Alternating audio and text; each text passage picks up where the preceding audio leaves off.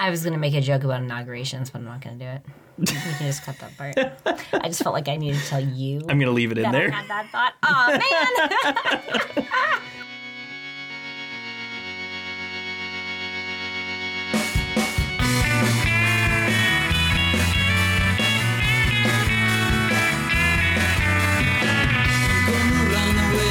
As I can from you then I'm gonna hide and you won't see me again. You laughed at me but now you know I think it's my turn. You say you love but you have caused only pain.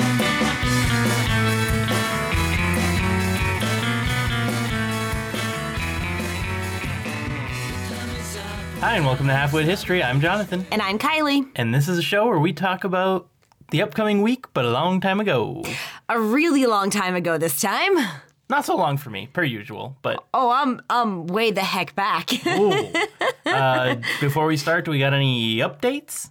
I don't. Kind of an update? Do tell.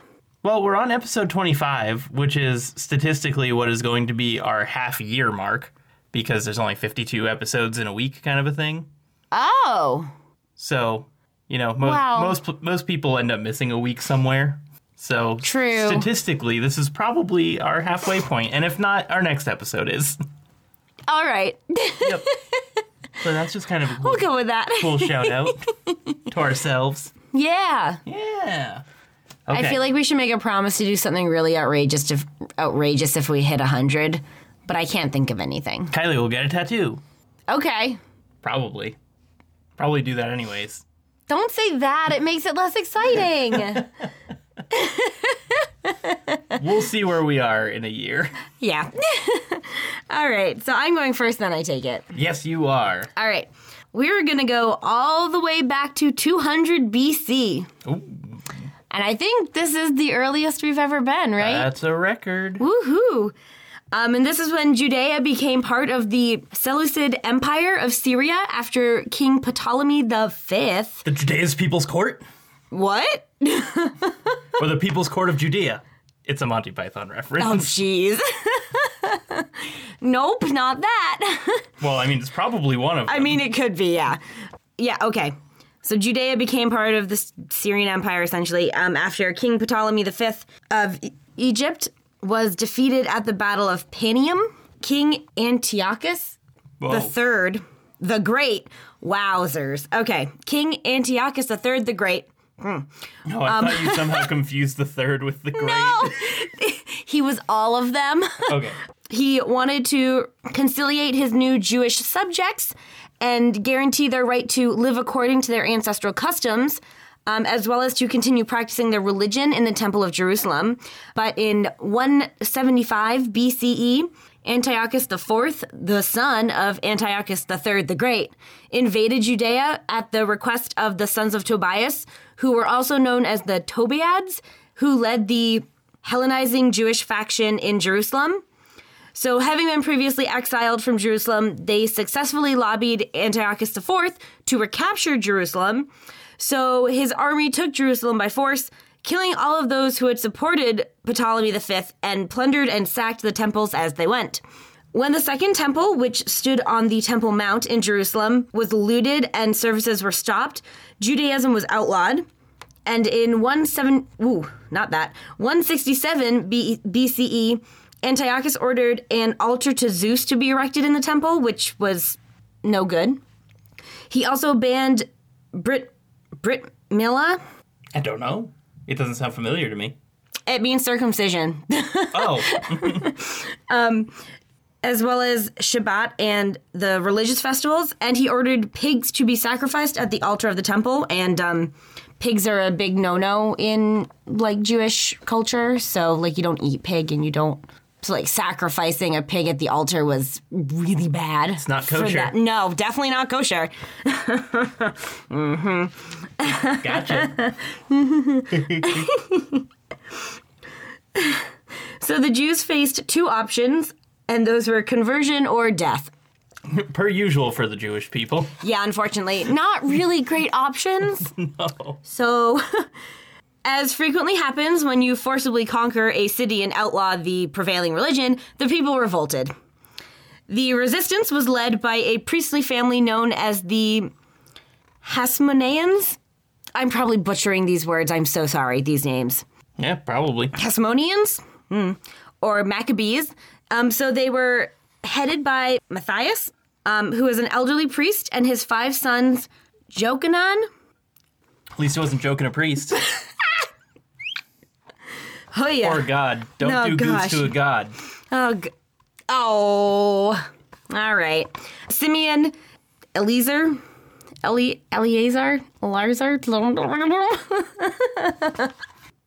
Whatever.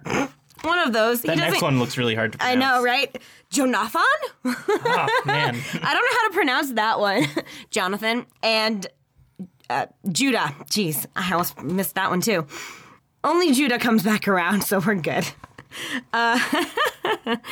So they collectively led a rebellion against Antiochus. And it started with Matthias killing first a Jew who wanted to comply with Antiochus's order to sacrifice to Zeus, and then a Greek official who was to enforce the government's behest that they sacrifice pigs in the altar to Zeus. So when Matthias died in 166 BC, his son Judah, who was known as Judah Maccabee, meaning the hammer, hence the name the Maccabees to refer to the clan, because Judah becomes like the important one, kind of. So Judah took the helm of the family, and within 2 years, the Jews had successfully driven the Syrians out of Jerusalem, relying largely on guerrilla warfare tactics. And Judah called on his followers to cleanse the Second Temple, rebuild its altar, and light its menorah, the gold candelabrum whose 7 branches represented knowledge and creation and were meant to be kept burning every night. So according to the Talmud, one of Judaism's most central texts, on what would be considered November 21st, Judah Maccabee and the other Jews who took part in the rededication of the Second Temple witnessed what they believed to be a miracle. Even though there was only enough untainted olive oil to keep the menorah's candles burning for a single day, the flames continued flickering for 8 nights, leaving them time to find a fresh supply. Weird. I wonder where I've heard that before. So this wondrous event inspired the Jewish sages to proclaim a yearly 8-day festival, Hanukkah, starting on the 25th day of Kislev, according to the Hebrew calendar, which may occur at any time from late November to late December in the Gregorian calendar, which is why Hanukkah moves around so much. Yeah. Yes. Also, this year, it pretty much falls on, like, the exact same time as Christmas, and, like, so does Kwanzaa. And, like, oh, wow. They're all aligning. Yeah, I was talking about it with a coworker at work, because, he celebrates Hanukkah, and he was like, this year Hanukkah's on, like, it's, like, on the 22nd or something is when it starts, so it's, like, for the whole Christmas week. Oh, wow. And then Kwanzaa is also starting somewhere near there, and then there was some other holiday that religious ceremony that he mentioned that was also falling on like the Christmas time, and it's like, wow, we all got together this year. And then there's candle nights. Yeah. Although historians debate the causes and outcomes of the war in which Judah Maccabee and his followers defeated the Syrian armies of Antiochus, there's no doubt that Hanukkah evokes stirring images of Jewish valor against overwhelming odds. Themes of the holiday include the refusal to submit to the religious demands of an empire practicing idolatry, the struggle against total assimilation into Greek culture, and the loss of Jewish identity, as well as the fight for Jewish political autonomy and self-determination. And today, the holiday reminds Jews to rededicate themselves to keeping alive the flame of Jewish religion, culture, and peoplehood so that it may be passed on to the next generation. So one thing that really interested me is that according to Jewish custom, Hanukkah is considered a minor Jewish festival. But today, Hanukkah is probably, if not the best known, one of the best known Jewish holidays, at least in the United States. Yeah, it's like that in like Yom Kippur and Passover. Yeah. So although the practice of lighting the menorah was common throughout much of the 19th century, North American Jews tended to neglect most of the other traditions and practices associated with the holiday. By the 1920s, however, Jews increasingly added gift-giving to their Hanukkah celebrations, which promoted some people to refer to Hanukkah as Jewish Christmas. So despite its importance to North American Jews since the 1920s, it would be incorrect to regard it as an imitation of Christmas with an emphasis on the exchange of presents, Rather, they use this holiday as a celebration of family, reinforcing Jewish identity in a place whose population may be overwhelmingly Christian, but in which the Jews feel at home. Hanukkah, therefore, is a means for North American Jews to feel a kinship with their neighbors while simultaneously asserting their Jewish distinctiveness.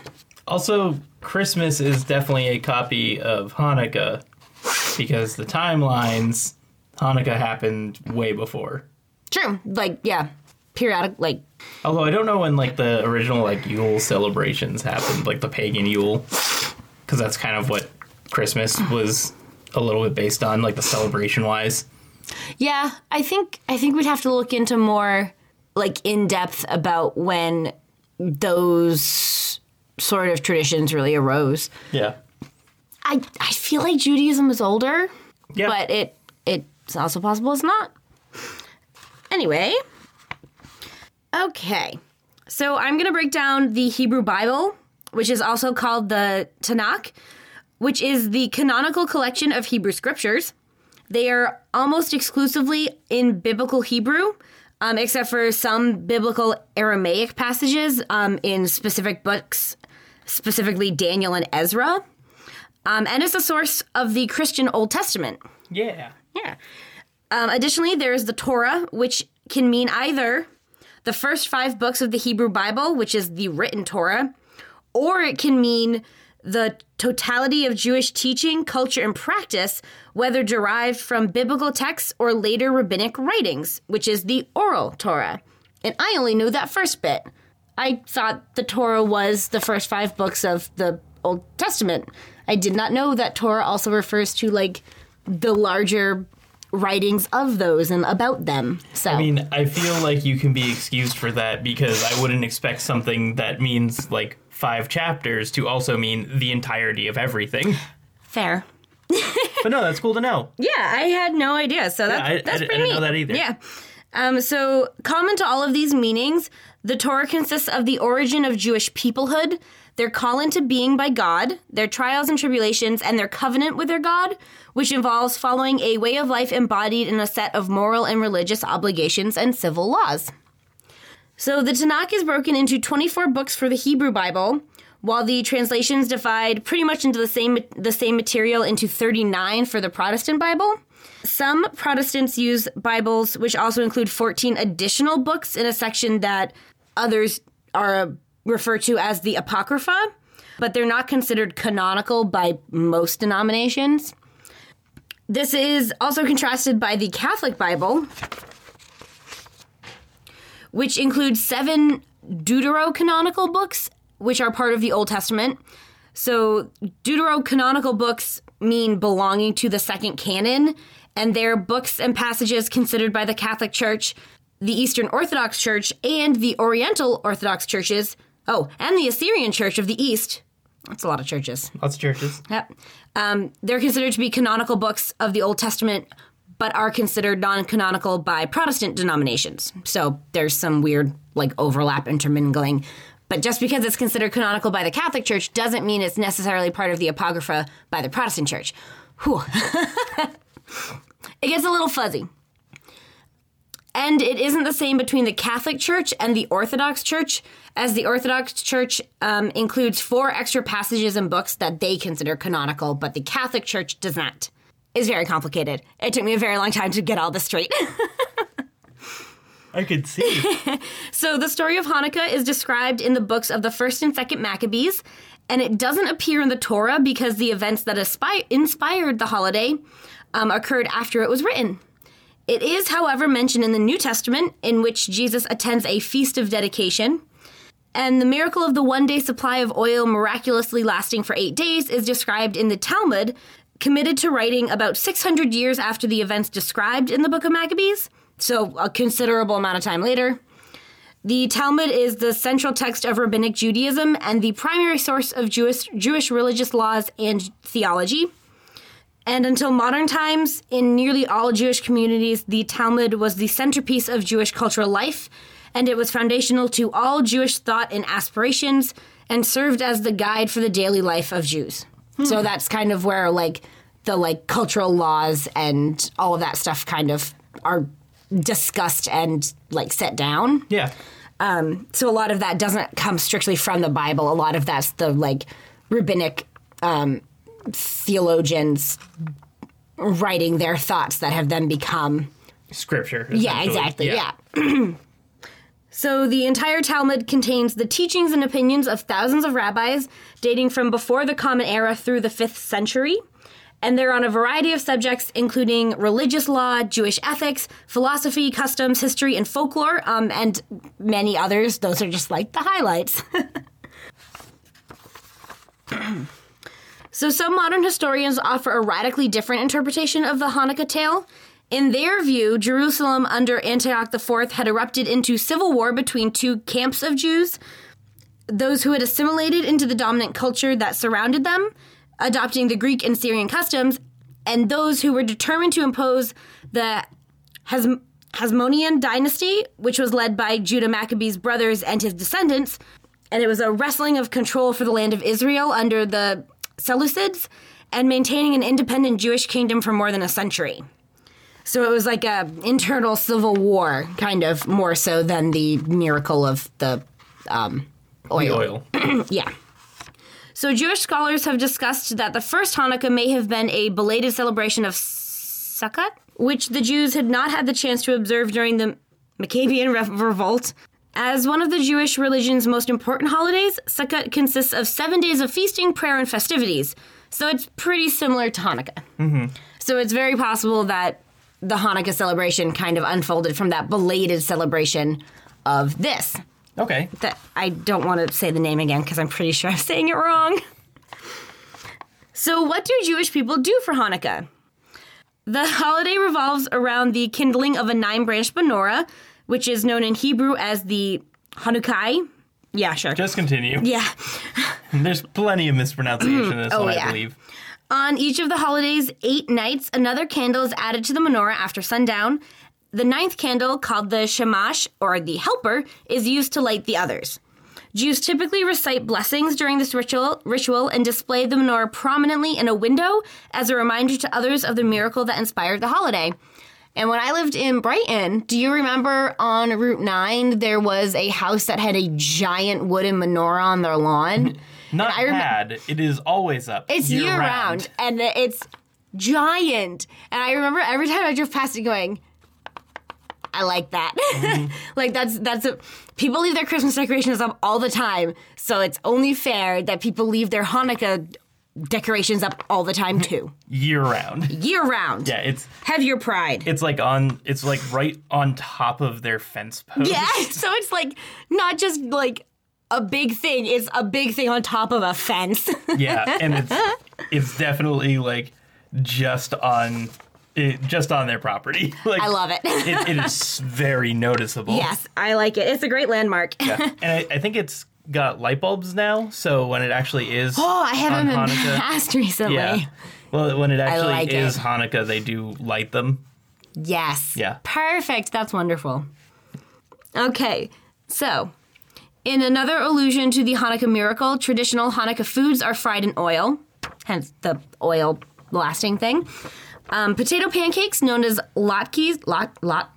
You said it right the first time. Latkes? Yep. Okay. Or latke, I think. Latke, whatever. And jam-filled donuts that I'm not even going to try and pronounce are... I want to see it. I don't know where you are. Sufganiyat? I mean, that was pretty good for your first shot. Sure. Yeah. I wouldn't say it differently. They are particularly popular in many Jewish households.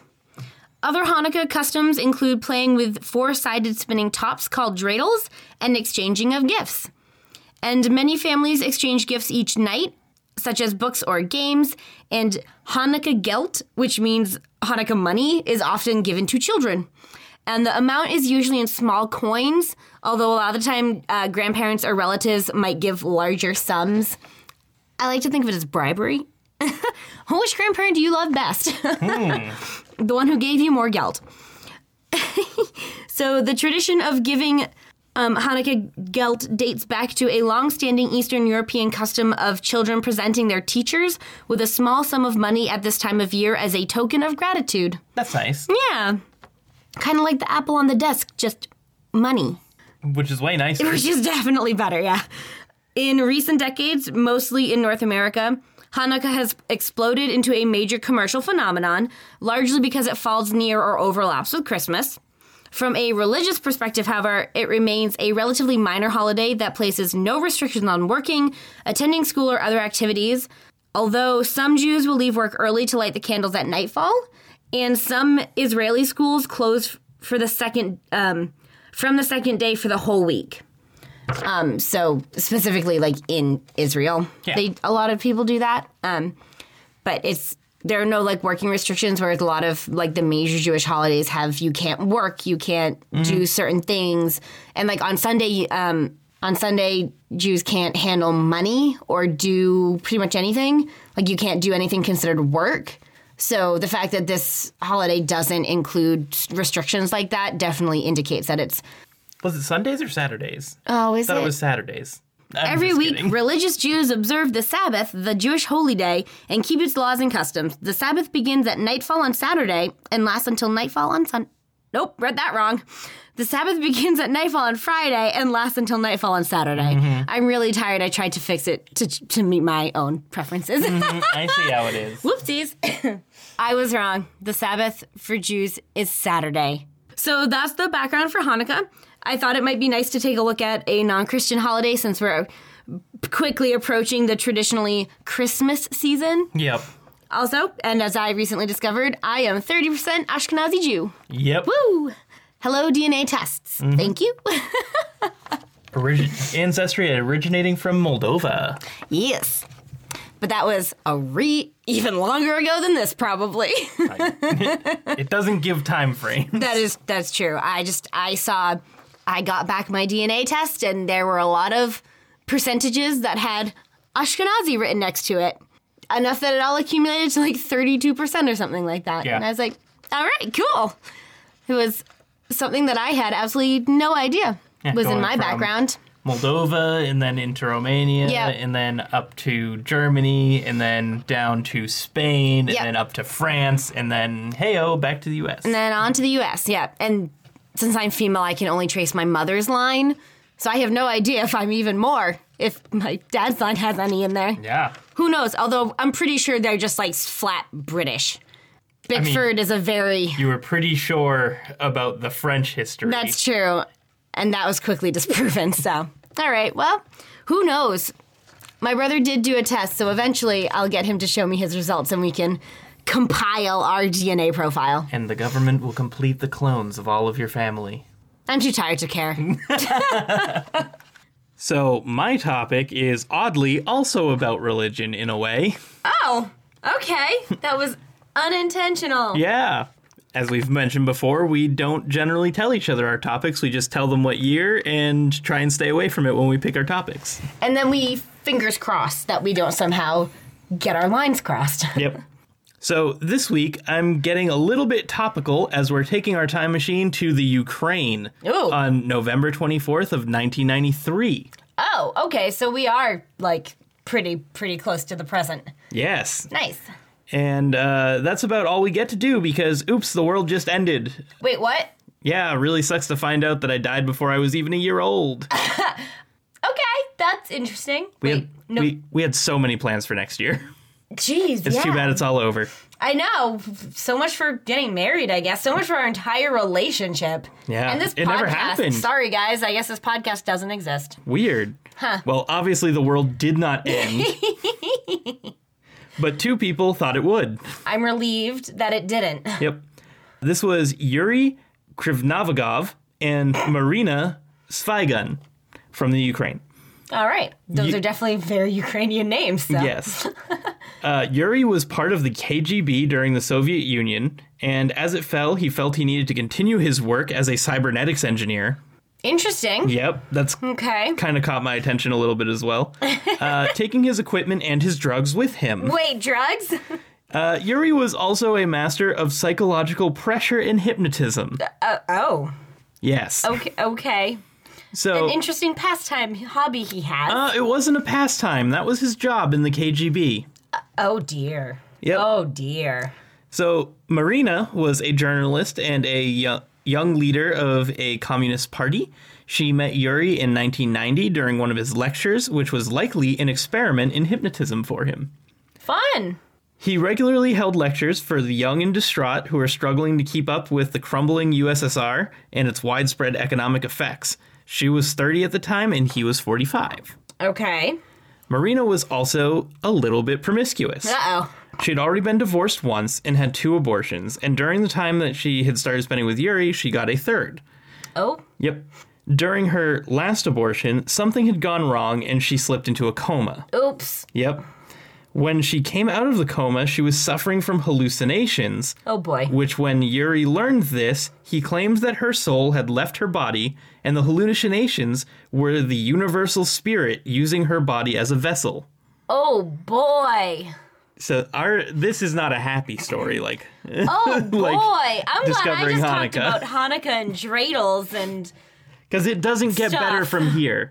Oh, dear. All right, we switched roles because usually I'm the morbid one. Yep.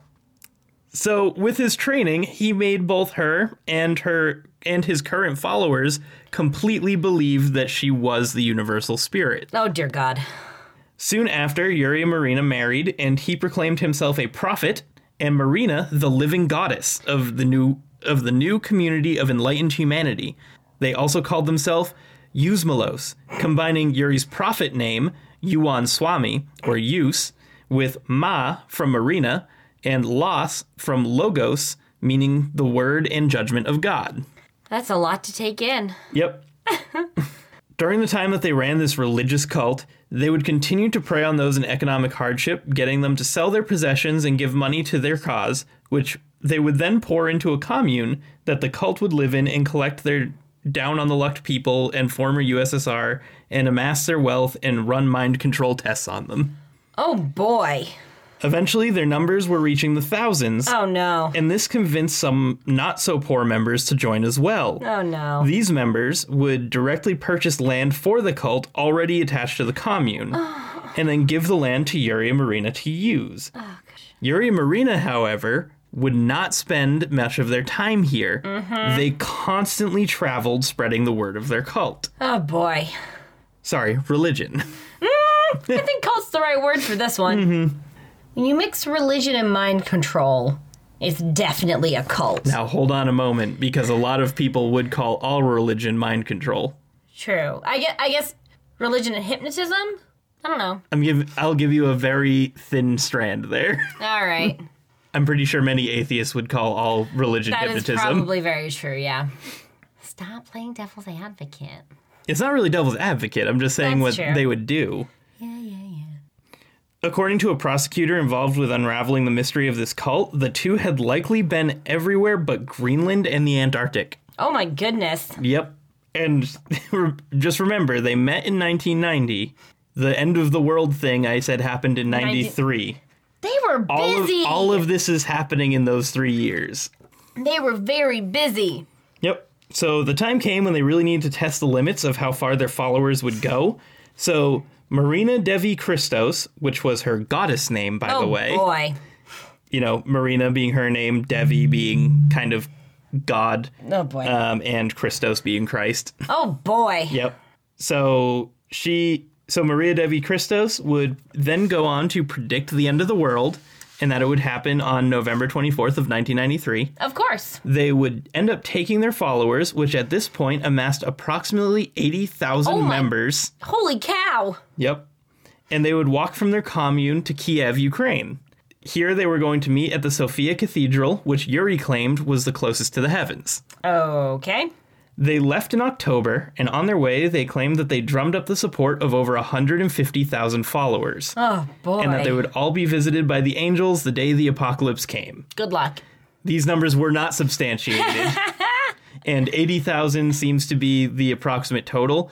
Really strange. The numbers for this were fluctuating like crazy, but I found the 80,000 number most frequently. But the fluctuations were all within a magnitude. So instead of 80,000, I saw a bunch of places say 8,000, and instead of 150,000, they were saying 15,000. Huh. But I don't know why it was consistently off by a magnitude like every other place I looked. That's weird. But the one that I saw the most commonly was the 80,000 figure. I was going to make a joke about inaugurations, but I'm not going to do it. You can just cut that part. I just felt like I needed to tell you. I'm going to leave it in there. I had that thought. Oh, man.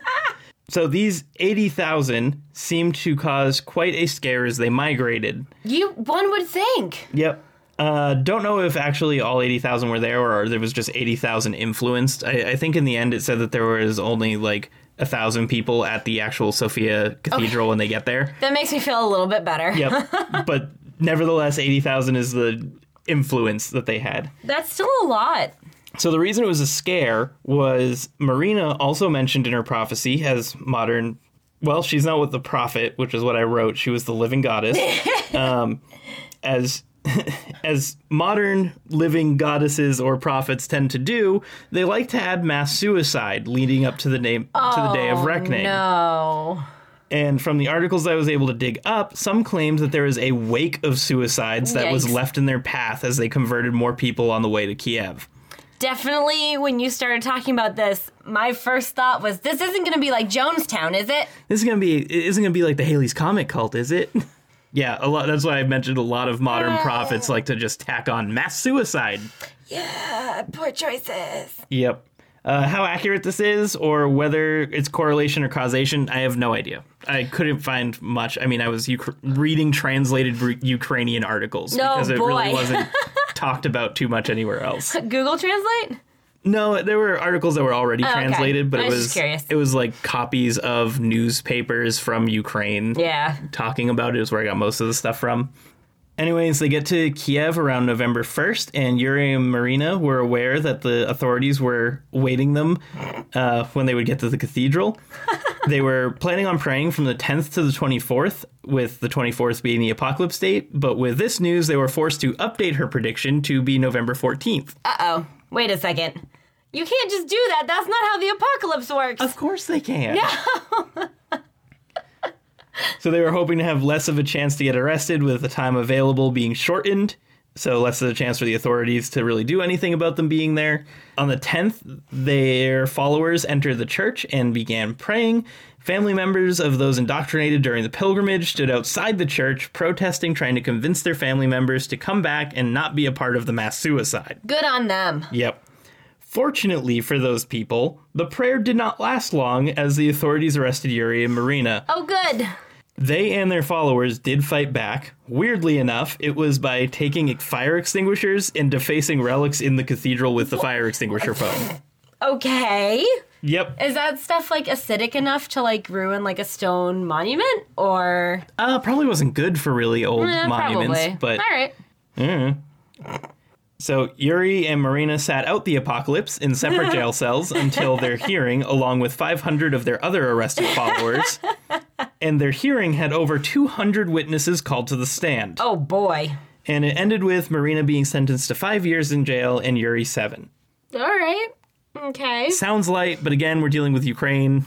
Right. And, yeah. And, like, if that chain of suicides leading up to the mass event... Yeah, it's not like they were killing anyone. Substantiated. Fair. Although, you know, he was KGB and cybernetics engineer and had drugs and hallucinogenics. There are some iffy things. Was trained in hypnotics and psychological suggestion. Yeah. Anyways, both of them were held on accounts of fraud, embezzlement, and corruption of minors. All right. Cleaning up after the sentencing was tough. When they found the commune, they said it was much like a prison camp. All of the remaining followers were spending their days in prayer, denouncing other gods and praying for the living goddess. They were dirty and malnourished. Many suffered heavy psychological trauma from the hypnotic suggestion or the psychedelic treatments given to them by Yuri. I wonder why. Yeah. Not only were the commune affected, but also the greater area as it recovered from the suggestion of mass suicides. I mean, just the fear of hearing about it as well is kind of damaging, or the people who decided to up and leave because mass suicide cult was walking through. As for today, I believe both Yuri and Marina are still alive. Oh. Marina, when she got out of jail, divorced Yuri, calling him a false prophet. Okay. And remarried another one of the younger leaders that were in the church, and claims that she never told anyone to end their lives, and it was all just Yuri.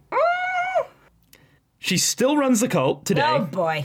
but now under a different name called the Mystic College of Isis and Her Followers. All right. Okay. And she runs this under much more relaxed rules. That's good. They exist primarily off of farming and gardening, though Marina is not allowed to take part in the farming or gardening as they still view her as the goddess. Oh, boy. But she's not trying to get anyone to commit mass suicide. Better. So that's a plus. As far as we know. Well. So something I found interesting when I was looking at the different names for their cult, one of them was called the Great White Brotherhood. Oh. It seems like this was a play by Yuri to help garner mass appeal and easily convince others to join, because the Great White Brotherhood was something that already existed back in 1752. Oh. And it was a secret society, then called the Council of Light. Oh, okay. We're going back to secret societies. All right. Yeah. All right. I made a note of that later on, that I both covered secret societies and enlightened teachings in the last two episodes as well. Oh, yeah, you did. So this is like a good streak we got going. Oh, yeah. It all comes back. Yeah.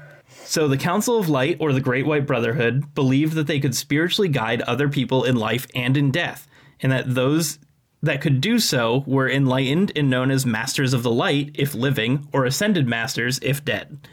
Ascended Masters consist of Master Jesus, Confucius, Gautama Buddha, Mary Mother of Jesus, Hilarion, Enoch, Paul the Venetian, Kuan Yin, Saint Germain, and Kuthumi.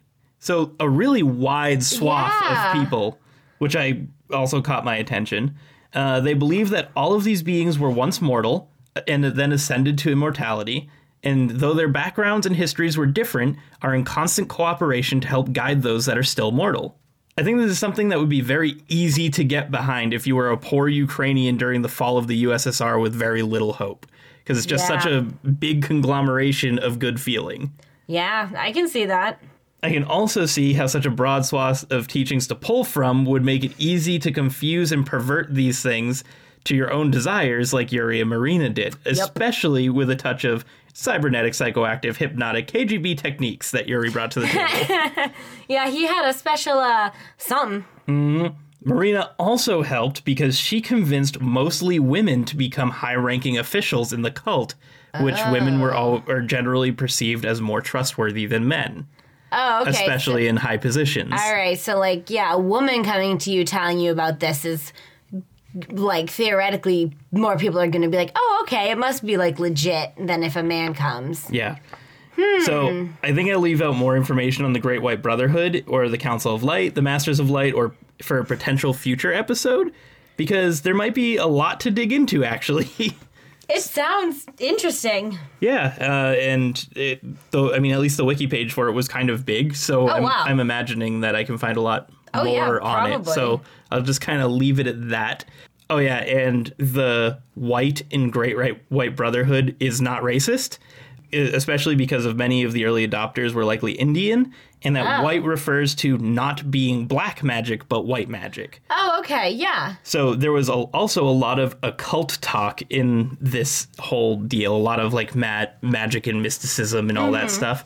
So I feel like there's definitely a lot more to go into on this Council of Light. Oh yeah, because when you said the Great White, whatever it was, immediately went KKK, and I was like, uh-oh, here we go. Yeah, so it was not that. White was referring to light. All right, that makes sense. Well, once you said the light brotherhood, I was like, oh, okay, it has, like, yeah, it made sense that way. Yeah. Interesting. Yeah, and I figured this was cool to continue both our secret societies and enlightened teaching episodes. Yeah.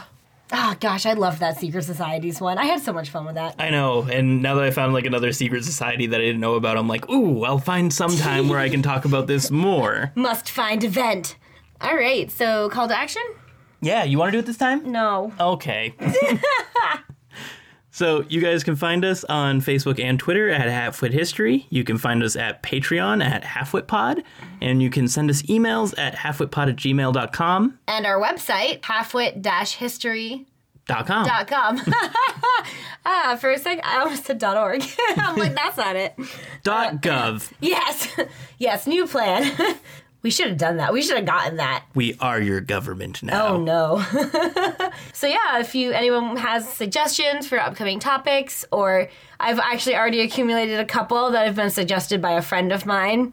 We will do all the hard work for you, but if you know of an event or something that might be of interest, send it our way. So yeah, I also want to say thank you to The Fisherman for the use of our theme song, Another Day. You can find his link in the show notes. Yep, that one. Yep. I thought you were going to say in the SoundCloud, and I'm like, well, he's on SoundCloud. Yes, he is on SoundCloud. You can find him in our show notes. He's a very nice guy.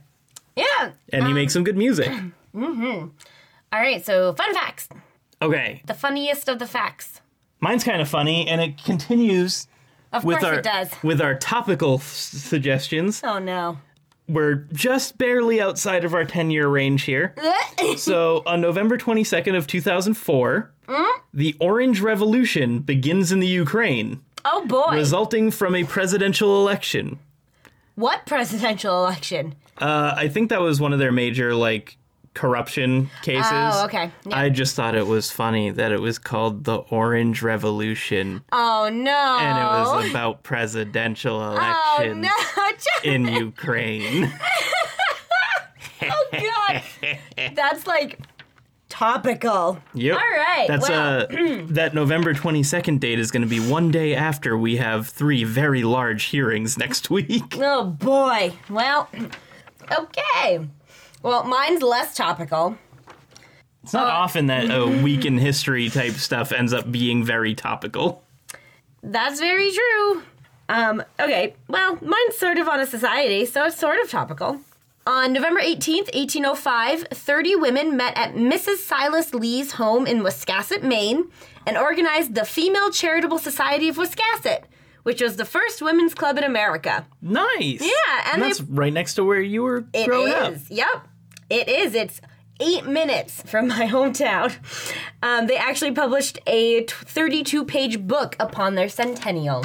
Oh, cool. I almost did this as my topic, but I had a really hard time finding anything more than, it existed. I kind of... So I moved on. I kind of figured when you said that you switched topics because you couldn't find enough on it, because I was like, oh, maybe I'll surprise Kylie and I'll do something like this, because there were a few, really big, feminist topics, and then I saw the one for Maine, and I'm like... Maybe I'll do this. And I also didn't see much, so when you said you didn't find much, I kind of assumed we were looking at the same thing. Yeah, I think you're right. Yep. Because I was like, this would be great. And then I'm looking at it going, I can't pull this off. Yeah. Yeah. Maine, you gotta step up your record keeping. So yeah, 30 women from Wiscasset were the first women's club. Nice. I like it. Well, I think that's going to be our show. As always, I've been your halfwit. And I'm your historian. And we hope you come back next week. Bye. Thank you.